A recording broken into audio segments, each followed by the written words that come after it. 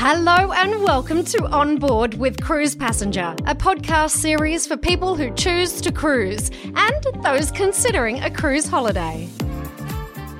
Hello and welcome to this special edition of On Board with Cruise Passenger. Today, we're certainly on board. We're cruising on Viking's Polaris, the newest of the line's expedition fleet. Polaris carries 378 guests in 189 outside staterooms with Nordic balconies, which means half the window opens to let in the bracing Antarctic air. There are 6 places to eat, a vast library of books, art and lectures on everything from great exploration legends to marine biology. We're on the way home after 10 days cruising the Antarctic, and a bit like an explorer of old, we're all feeling pretty happy. We've seen seals, whales, birds, and of course hundreds of the Antarctic's real population, penguins. We've even discovered a new island, and we managed to set foot on the White Continent. Adventure visits to remote regions like Antarctica are growing quickly, with up to 90 ships now offering sailings here. So what's the attraction? With us is David McGonigal, author, historian and expert on Antarctica. The original Iceman, he has visited the White Continent many times as an expert historian or expedition leader. He has also been to the Arctic over 20 times. His 600-page Antarctic and the Arctic books is the encyclopedia on the ice. Welcome, David. Hi, Peter. Nice to be here. So, how many times have you actually been to Antarctica, and what keeps drawing you back? The first part of the answer is I don't know. I stopped counting at 100. But Wow. Then I actually told someone that, and someone I'd known for a while said, "You said that to me 5 years ago." Whoa. So my wife estimates it's around about 130 times. My goodness. So, what keeps drawing you back here? Every trip is different. This trip, of course, we had the joy of finding that new island, that new landing site. But seriously, I've been coming here for 26 years. I meet a lot of people who have travelled south with me, and invariably I can think of what was special about their expedition. I can literally, if you asked me to list them all, I couldn't, but I was saying, oh, that's right, you were on the one where we had the encounter with the orcas. You were the one where we had the zodiacs and that amazing sea ice. Every trip has something memorable, as indeed has ours. Yes, I so agree. In fact, I can say that I'd be taking away many memories from this trip. So what kind of traveller do you think comes to the Antarctic? I was on the ship once with a journalist who, when we were doing a whole recap at the end, actually asked all the passengers that very question, and everyone just kind of looked at each other and couldn't really answer it. And I said, can I rephrase it? I said, how many people here have wanted to come to Antarctica since they were in primary school? And the majority of hands went up. Antarctica is a place you either get or you don't, and in my understanding, I think it's pretty well 50-50 between the people who go, why would you want to go so far away just to see a few penguins? Or why would you want to go somewhere so cold? And everyone else saying, I'm fascinated with Antarctica. I would love above all else to get to see it. So the type of people that come down, it's that whole range. And I think particularly, I hate the term bucket list, but some people actually, when we landed on the continent yesterday, actually took a sign saying number 7 continent, bucket list, tick. Yes, it's a well-worn phrase, but I must say this is one place where it really does apply. And the other thing I would say is that I really became very conscious of the fact that it's a privilege to come down here. We'll talk about how many people do come down here later on, but I really felt that it was something very, very special, not just another resort to tick off, but actually a real experience. I hope that always stays the case. The captain said it's not a vacation, it's an exploration when we started our cruise. Do you agree with that? Absolutely. I've worked with an expedition leader that used to hold the sail plan up, which is detailing what's happening every day, and then just tear it up and drop it on the floor. Yes. And say it's irrelevant. And as we've seen, where you have to be completely opportunistic, the weather, the ice, everything, you can't just say, today at 8 o'clock we will be doing this, because that may well be today at 4 o'clock in the morning we might be doing this, because we know by 8 o'clock it's going to be blowing too much. Everything changes. It's probably one of the few guided holidays where the leader is completely winging it, and you're relying on the skill of him and the captain to actually make the most of the excursion, which I think Mark's done an amazing job of actually pulling it all together so we've achieved as much as we had. Yes, Mark is the expedition leader here, and I must say that was so evident yesterday when we managed to set foot on the White Continent, despite the fact that there was a storm coming and despite the fact that there were real ice blocks going past this ship. And there was no doubt, because I was watching the captain on the bridge, that she really was playing cat and mouse with icebergs. She was. Which let's hope the owner doesn't hear this, but, was really designed to make sure that passengers got that one final experience of standing on the White Continent. Yes. And it was an incredible feat, I think. So you're right. Mark does a great job. And the other thing I'd say is, talking to people who are thinking about Antarctica, it's real. The thing that brought it home to me was this wasn't some kind of drama put on for travellers. It's the real thing. There really are animals, there really are ice. It really is an adventure, and it really is an experience, which, as you say, you can't necessarily control, which I found really, really interesting. So in terms of this particular journey, is there anything outstanding apart from our landing on Antarctica? As I said, for me, landing in a site where no one has landed, or certainly no travel tourists have landed before, is an amazing thing. Someone said, "Oh, how often have you done this before?" And I said, counting today, once. Yes, I have to say the penguins looked completely confused. Yeah. And the other thing that I think was really interesting for me is that Mark, the expedition leader, again said that it was really important that we experience the moment. I mean, we live in an age where iPhones, we crave to take pictures, to do videos. There's even someone on board, I think, who uses cosplay. In other words, they were dressed as a penguin when they went onto the Antarctic itself. Indeed. Do you think that that's really important in terms of travelling, to experience what we're doing? Are we craving, some kind of real connection, and do you get that? Probably moving beyond the cosplay, I think we can. I think we all do. We all want some real travel, and we often think that if we're on a guided trip like this, then that's going to take away the spontaneity. And maybe that's one of the joys that brings me back to Antarctica, is that spontaneity is very much the order of the day. That's literally, when we're down there, that's all there is. When things happen, we will react to them, and we will try to be in the best place to have the best chance of having something to react to. And do you find that passengers that come here are really keen to learn? Because there's a really, really strong group of lectures. You've got an expedition team of 20. Many of them are young marine biologists or mammal experts or whale experts. And of course, there's a huge science area here where a lab is actually conducting real experiments and sending real results to real universities and researchers. So it's not, toyland, it's really genuine science. Do you think people are keen to experience and learn that? I know people have always been really keen to experience and to learn as much as they can in the days that they're down here. But often what's described as a science program on board is really largely token. And I've been really impressed that Vikings is not token. As you say, this is real science taking place. And I've found that the passengers are responding accordingly. So they are loving the science, and I think the science is adding greatly to their whole experience. You're actually on board as the historian, and I must say you've written a book about Antarctica. In fact, you've written a number of books about Antarctica, and you've been regaling us with splendid stories about amazing explorers and their adventures. I mean, I loved the one about the leader who thought men should pull the sledges instead of dogs because it was more dignified for the men. Really odd. Robert Falcon Scott. Did he actually make it or not? He made it there. He didn't make it back. Oh gosh! I think that's one of the most telling parts of the stories that you have been telling us. So tell us about who you think are the great explorers in this region. So the names really resonate. We're on the. Your listeners can probably hear some creaking going on. We're actually on the Drake Passage, legendary for its rough seas. Thankfully for us, it's not too bad. But these names, that was Sir Francis Drake, right? So, yes, I was named after Sir Francis Drake, who actually discovered the Drake Passage backwards. He came through the Straits of Magellan, a massive storm blew him backwards. He thought he was going to be crashed onto the rocks.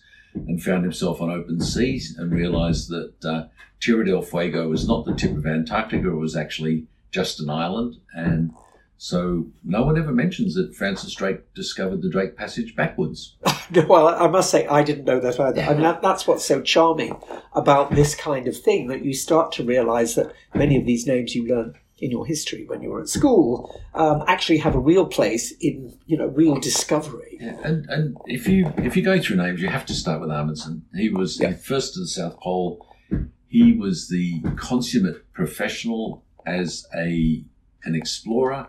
He was also the first through the Northwest Passage. He was also the first over the North Pole. He was in a dirigible, so he didn't actually touch foot there, but he actually flew over the North Pole.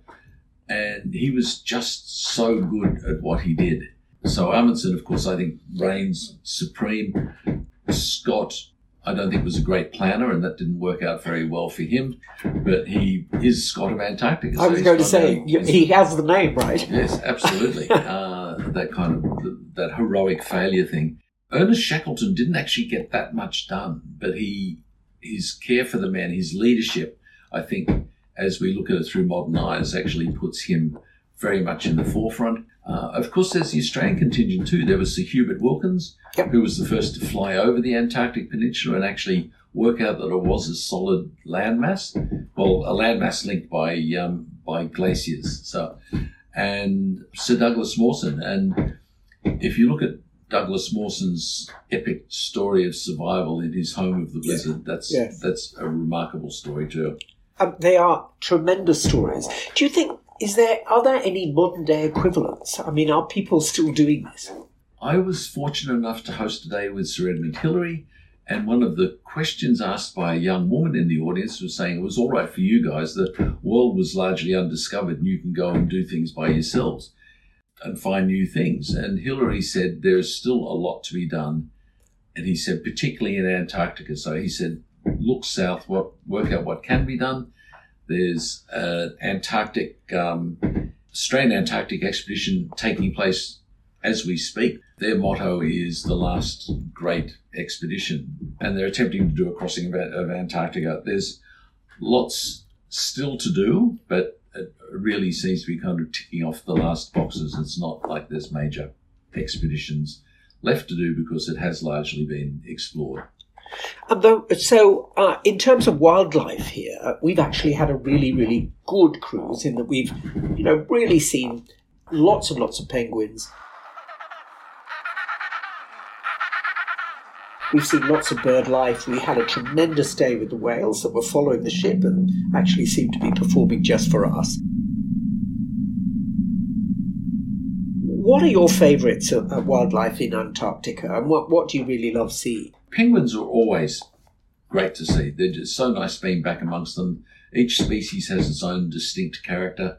Of course, seals, when you've actually got leopard seals around the Zodiac, that's a great thing to see. Any whale encounter is amazing. And again, with this voyage, actually seeing fin whales, as we did at H.O. Island, is pretty rare. They're pelagic whales. They're normally out here in the Drake. They're not. I wouldn't expect them to see them so close to land. And also on the way to and from across the Drake, the albatross, having wandering albatross literally outside your window where you can wind your window down, as you say, is just a great thing to do. And then the only creature we see the whole way through from the first day to the last are your favourites, which is the Cape petrels or the pintados, the painted petrels. And they're just adorable, and they're great flyers. And with the black and white wings, they're just a great pattern on the water alongside the ship. I must say they are fantastic flyers. I've been enjoying watching them all day. Great flocks are flying around the ship, and you can see them dodging the waves, and basically you kind of feel that they're actually very keen to play with us. But the penguins really are the stars, aren't they? They're everywhere. In our trip, of course, it's the start of the breeding season, so they're just really establishing their nests. I think that's right. Yes. But the penguins don't really make life easy for themselves, do they? So they pick up pebbles, and they have penguin highways up to the highest point on the ice, presumably so that they're away from any predators. So they have to pick up a pebble, and then they waddle up the ice and quite often fall flat on their bellies. They're not really made for the ice. You'd almost think they're not really made for land, and it's not actually to avoid predators, because all their predators fly, the skuas and the giant petrels, apart from when they're in the water and there's leopard seals. The main reason they go as high as they do is because it all comes down to real estate. They're trying to get the first rocks that are going to be exposed when the snow melts, because that gives them the longest chance, the chance to breed early as they can, so that the chicks have the longest period to actually fully fledge to be ready for the start of the winter. It's a very hectic time, and as you saw, there's a lot of penguins and only a limited number of pebbles, so there's kind of wholesale theft every minute of every day. I must say they're completely charming, and they obviously are very, very curious about travellers arriving on their island. I mean, when we went to that undiscovered island, they literally were coming up and just looking at us as we were looking at them, in fact. I think if they'd had iPhones, they would have been taking pictures of us. But they were absolutely charming. You read some stories that some species are endangered. How are the penguins in the Antarctic faring? On that particular island, on Breakwater Island, the Gentoo penguin colonies and populations are doing really well. Some of them aren't doing as well because they're colder weather, or they have specific food needs, and the food needs are being affected by global warming. So the chinstrap penguins that we saw on Half Moon Island are being particularly affected by lack of food, and so they're in decline. Oh, that's a pity. They're really gorgeous birds. They are, and they're kind of the most feisty of all the brush-tailed penguins. Yeah. And the Adelie penguins that we didn't see, but they're largely cold weather penguins, and as the peninsula warms, they're being pushed south. So Gentoos, which we saw most places, are doing quite well. Yeah. So we mentioned citizen science, and obviously on this ship particularly, there are quite a large number of what some people call toys. There are submarines, for instance, and even helicopters on some ships, though I'm glad to say not on this one. Has this changed the way we view the world and wildlife, do you think? Do you think it'll make a difference to the way we look at what is not a vacation but an expedition? Yes, it actually offers a lot more scope. So first, the submarines actually give us a view that very few people have, and you actually get to go down there and find out that it isn't just dark and lifeless as scientists thought until the middle of the 19th century, that there wouldn't be anything down here. In fact, there's quite a lot down there and quite a lot to see. And you also get the chance to see penguins in their most graceful state when they're swimming in the water. Yes. Helicopters, there's very strict regulations on where and when helicopters can fly and how close they can fly to, particularly the penguin colonies. So what they really do is extend access. So you can go to some place where maybe there's a penguin colony 50 kilometres inland or across the fast ice, and the helicopter can take you there. That's particularly true for the emperor penguins in Snow Hill Island. But helicopters are just so intrusive. And Yes. I've actually been at a base which was doing resupply by helicopter and had a lot of penguins around the base, and it was just complete panic and chaos in the penguin colony, and I'd never ever want to see that again. So I'm quite glad that we're on a ship that doesn't have helicopters. Yes, I must say our journey in the submarine was really a fantastic experience. We did manage to see a fish, but we saw lots and lots of plant life on the bottom. And what I really liked was that you could come back to the ship and then sit down with the scientific team, and they would just go through your pictures and identify your pictures. So there was real involvement there that I felt was very genuine. I mean, I'm sure they've seen these plants a million times before.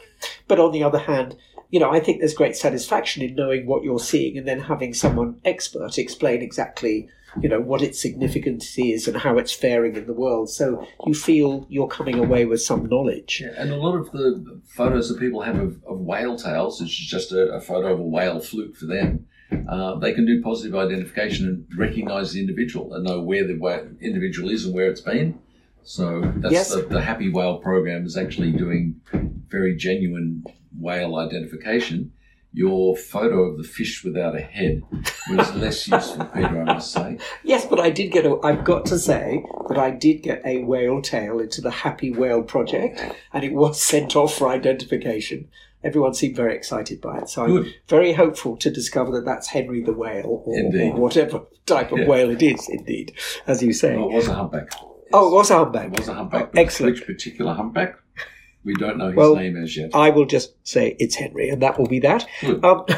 So we know that there is enormous amounts of interest now in exploration and in adventure cruising. I know that you've mentioned a number of times how many cruise ships are heading our way, up to 90, I think, in a season now.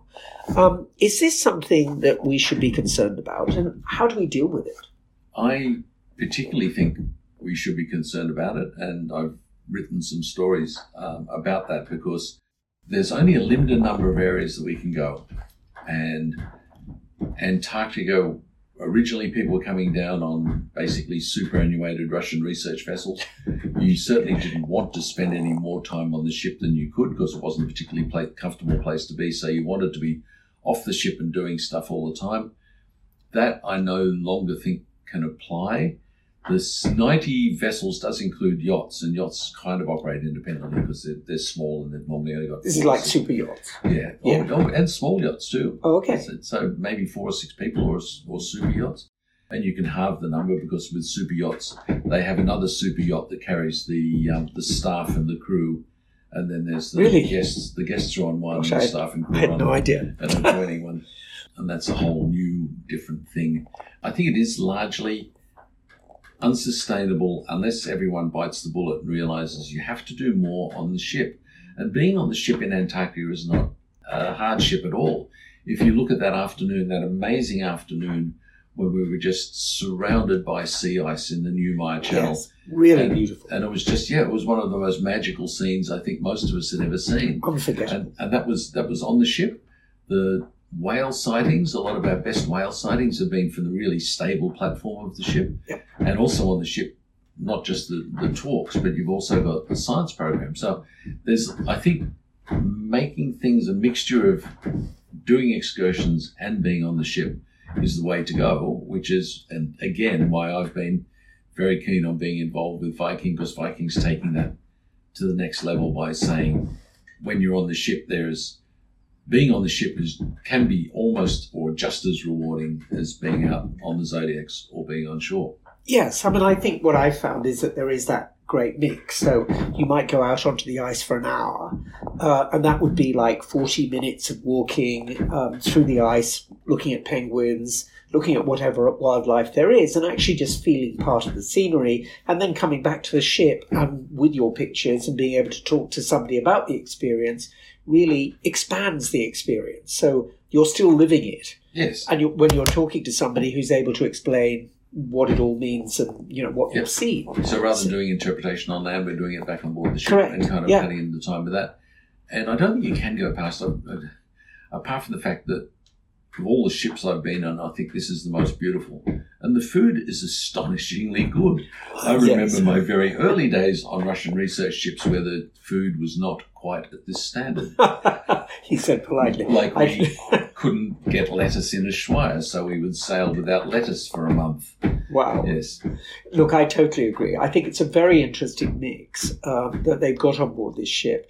And I think the whole ambience of the ship is really designed to make you feel that this is a special area and you should think about it. I think Viking is very sensitive to the fact that it's a culturally special place. So they provide you with hundreds of books that you can read about many of them yours, I'm sure, about Antarctic exploration. And I think the pictures around the ship, and there are dozens, if not hundreds of pictures of early exploration, really humble you when you look at the way those guys managed to get across the ice. I mean, many of them in sort of torn sweaters. I spent weekends in Kathmandu buying my special inner layers, whereas they just seem to be, they had a pipe in their mouth and they've got a ripped jumper and a coat on and snowshoes that look as if they've been bodged up in the garage. Really amazing, courageous people. Quotations in the lift from Robert Falcon Scott saying, exactly, the weather's really nice today, it's just minus 10 degrees Fahrenheit. Yes. And so it's, for historians it's a bit of a problem because there's so much information on the walls of this ship that I sometimes think that I'm completely superfluous to a requirement. Yes. And the other thing that I found really interesting is that there's not a library. In fact, there are books everywhere throughout the ship. So every area you go to, and there's so many like nooks and crannies, and they've all got a wide array of historic books, of modern exploration, of the wildlife books. It's just remarkable that you can go somewhere, sit down, and then actually look at the shelf and find out which is the book that's most appealing, because you're probably going to want to read about half a dozen of them at any given place. Yes, exactly. They've actually managed to make picking up a book quite inviting. Yes. I mean, many of them are large format books, particularly wildlife photography, that are just really gorgeous and do absolutely excite you to the idea of seeing these animals and going on land. But there are politics at play in Antarctica. Obviously, there's a wealth of minerals here, and there's a creaky old treaty that you've alluded to that holds this place together and makes it neutral. Tell us a little bit about that, because I think many people were quite surprised that that's all there is protecting Antarctica. Goodness, where do I start? I had a talk which I used to give about how Paul Keating saved Antarctica, and you're actually touching on this now. Wow. Okay, let me do a very quick summary. After World War II, there were very strong territorial claims by everyone. Australia claims 42% of Antarctica. Wow, that's great. Because of Douglas Mawson's exploration. There's overlapping claims from Chile, Argentina, and Britain over the Antarctic Peninsula. Not only because it's the most habitable part of it, but also because it's below South America, and it's where Britain did a lot of work from the 1820s onwards. Base burned down at the tip of the Antarctic Peninsula in Hope Bay, a British base. When the British returned the following year to rebuild it, Argentinians fired shots over their heads to drive them away. The only shots ever fired in anger in Antarctica. A Chilean professor of jurisprudence suggested the Antarctic Treaty, which you actually take Antarctica out of the territorial equation. There was talk about maybe putting it in the UN, and thank goodness that didn't happen. The Antarctic Treaty was formed, and the Antarctic Treaty has worked really, really well. So a friend of mine was down here with the US Geological Survey in the 1960s, the height of the Cold War, and he was working with Russian scientists collecting meteorite samples. And so even when Khrushchev's banging his shoe on the table, at the UN. They're working closely together, and some of his closest friends are from that time. So, and the cooperation between the scientific bases is total, or certainly has been total. So the US will say, hey, we're bringing something down, but it'd be better if we can land it at the Italian station. The Italian station, that'd be great. They say, if you're coming, can you bring this down, because we're trying to get a new tractor down. And there's actually a thing called COMNAP, which is actually, they don't even have to go through their governments. All the Antarctic base managers have their own association to actually coordinate the science that's going on. So that's a great thing. So what is the actual treaty that we have? The treaty says that Antarctica is a continent dedicated to peace and science. And that was signed by those parties you mentioned. And that's been expanded. Yeah, it was signed originally by a small group. I think it was 7 or 9. And it's now signed by a large number, I think 50 something. So the Antarctic Treaty is really solid. But what I was going to say is that mineral resources have been found, particularly rare earths. Yes. Where we were a couple of days ago on the Bransfield Strait, there have been oil deposits discovered by German exploration. There was talk about actually setting up something to work out how they could exploit Antarctic's mineral wealth. And the Antarctic Treaty nations effectively leave it up to the Antarctic Treaty Organization to run the place. Right. So when that came before, all of them just said, yeah, it's the Antarctic Treaty, we just sign off on that. When it came to Bob Hawke's cabinet, Paul Keating looked at it, and my understanding is he said, why would we want to open up Antarctica to mineral exploration? He said, first off, last wild continent in the world. Correct. And second off, we've got Australia, a whole continent of minerals we're trying to flog. Why would we open another one? Really good point. A bit self-interested, but never mind. Indeed. So, but then what happened from that was Australia pushed that. They managed to get France involved. France were trying to do something to celebrate 200 years since Bastille Day. Keating actually had a meeting with the French president. They still weren't really getting anywhere. They were trying to push it. And then the Baja Paraiso, I don't know if you remember the ship that ran aground in Alaska and spilled a large amount of fuel oil and killed whole seal colonies and all the rest of it. That came to the White House, to George Bush Sr. He said we have to do something to try and recover our reputation, which was just really badly tarnished by that.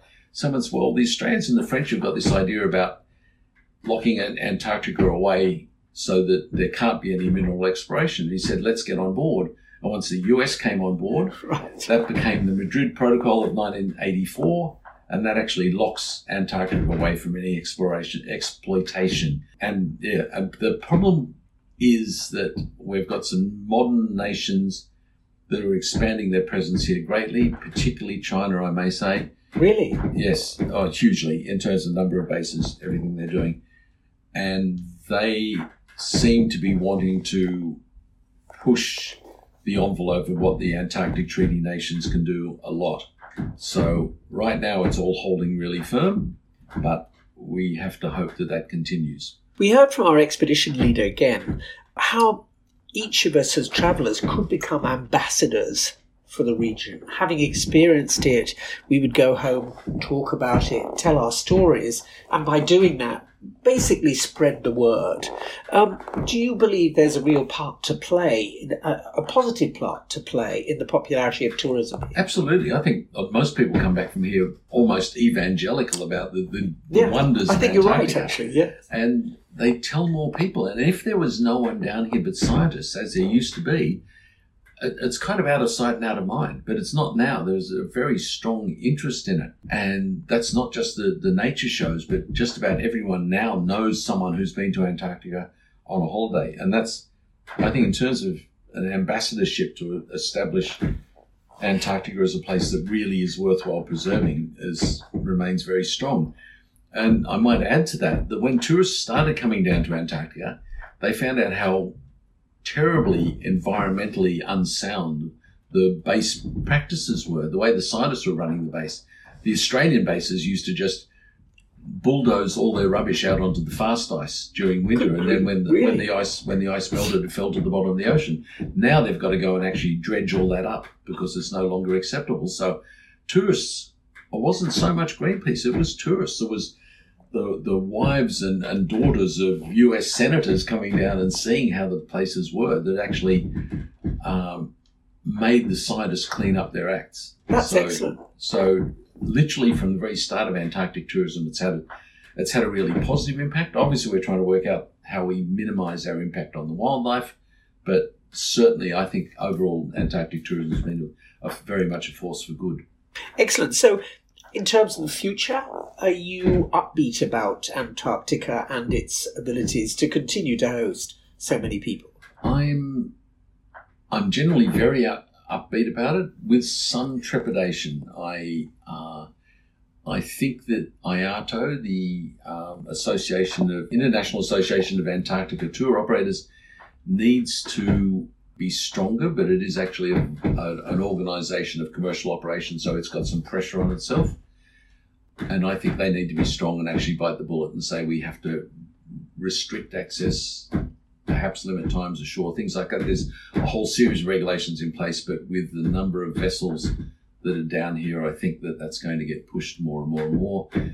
On the national side, I'm hoping literally circum-Antarctica, all the nations who are closest to Antarctica are very strongly dedicated to protecting it. So that's Chile, Argentina, Australia, New Zealand, and obviously South Africa.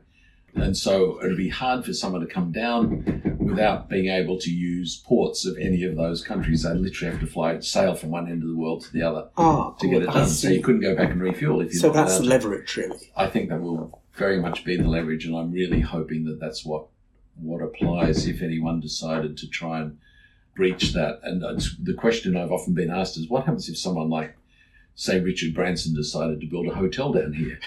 And that's a really good question, if I may say so. And I think probably Richard Branson's environmentally sensitive enough that he wouldn't consider doing that.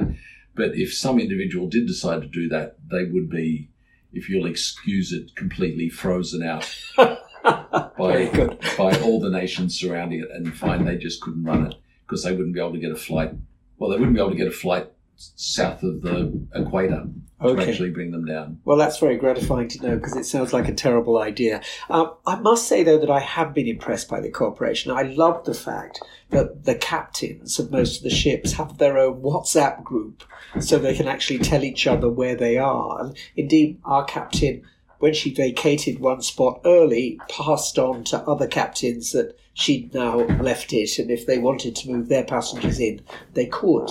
That kind of cooperation on the ground is very strong, isn't it? Completely. And that happens with the expedition leaders too, where they'll be saying, hey, I'm thinking of changing my plans around and going here. I see you're there, but if you're going to not be there, let me know first and I'll grab that, and that'll work out better for my sail plan. And the other thing I probably should mention is that under the Antarctic Treaty, any ship, including ours, can be stopped and boarded by any treaty nation. Really? Can come on board, check to make sure that we're not discharging anything we shouldn't, that we're following all the right protocols for rubbish and all the like. So literally, and that happens quite regularly. You'll actually just have them come ashore. They'll just look at we have to have a complete log of what's happening with all the garbage and all the, basically anything that's going to be left over, and where it is, how it's stored, what we're going to do with it. Yes, really important. And I think as passengers, we were very conscious of how the importance of the environment is uppermost in everybody's minds. We had all of our outer layers vacuumed before we were allowed to go ashore, so we had to bring everything down to be vacuumed.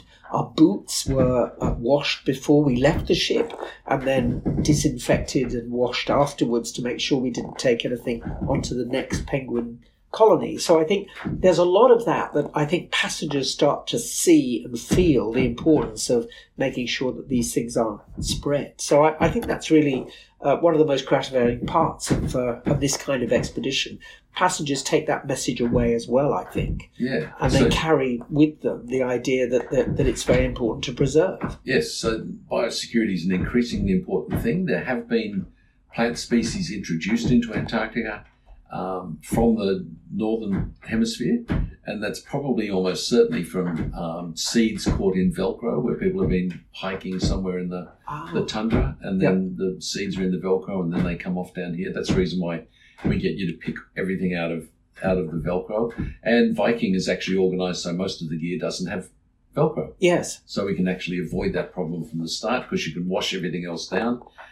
Another problem which we have to face right now is bird flu. Avian influenza is actually having a really substantial effect in the northern hemisphere, and we really want to make sure that where we don't introduce it here, there are some birds that fly from one pole effectively to the other, and we can't do much about them. Yep. But we have to make sure that we aren't part of the problem. So finally, if you had a message now to anybody listening who is contemplating a visit to Antarctica, what would you say to them in terms of planning their visit? Come to Antarctica, the sooner the better.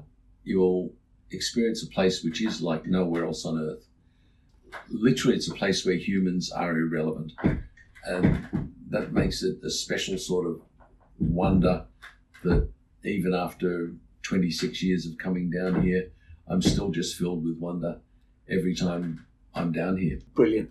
David McGonigal, thank you very much indeed. And of course, your book is available. You'll find it secondhand now. It's out of print, but you'll find it hopefully on Amazon or in secondhand bookshops. And thanks very much, Peter. And of course, anyone who wants to read more about our Antarctic journey can get the next edition of Cruise and Travel magazine, which is on sale in March. Read about it on cruisepassenger.com.au, and we look forward to talking to you again. Thanks a lot for listening.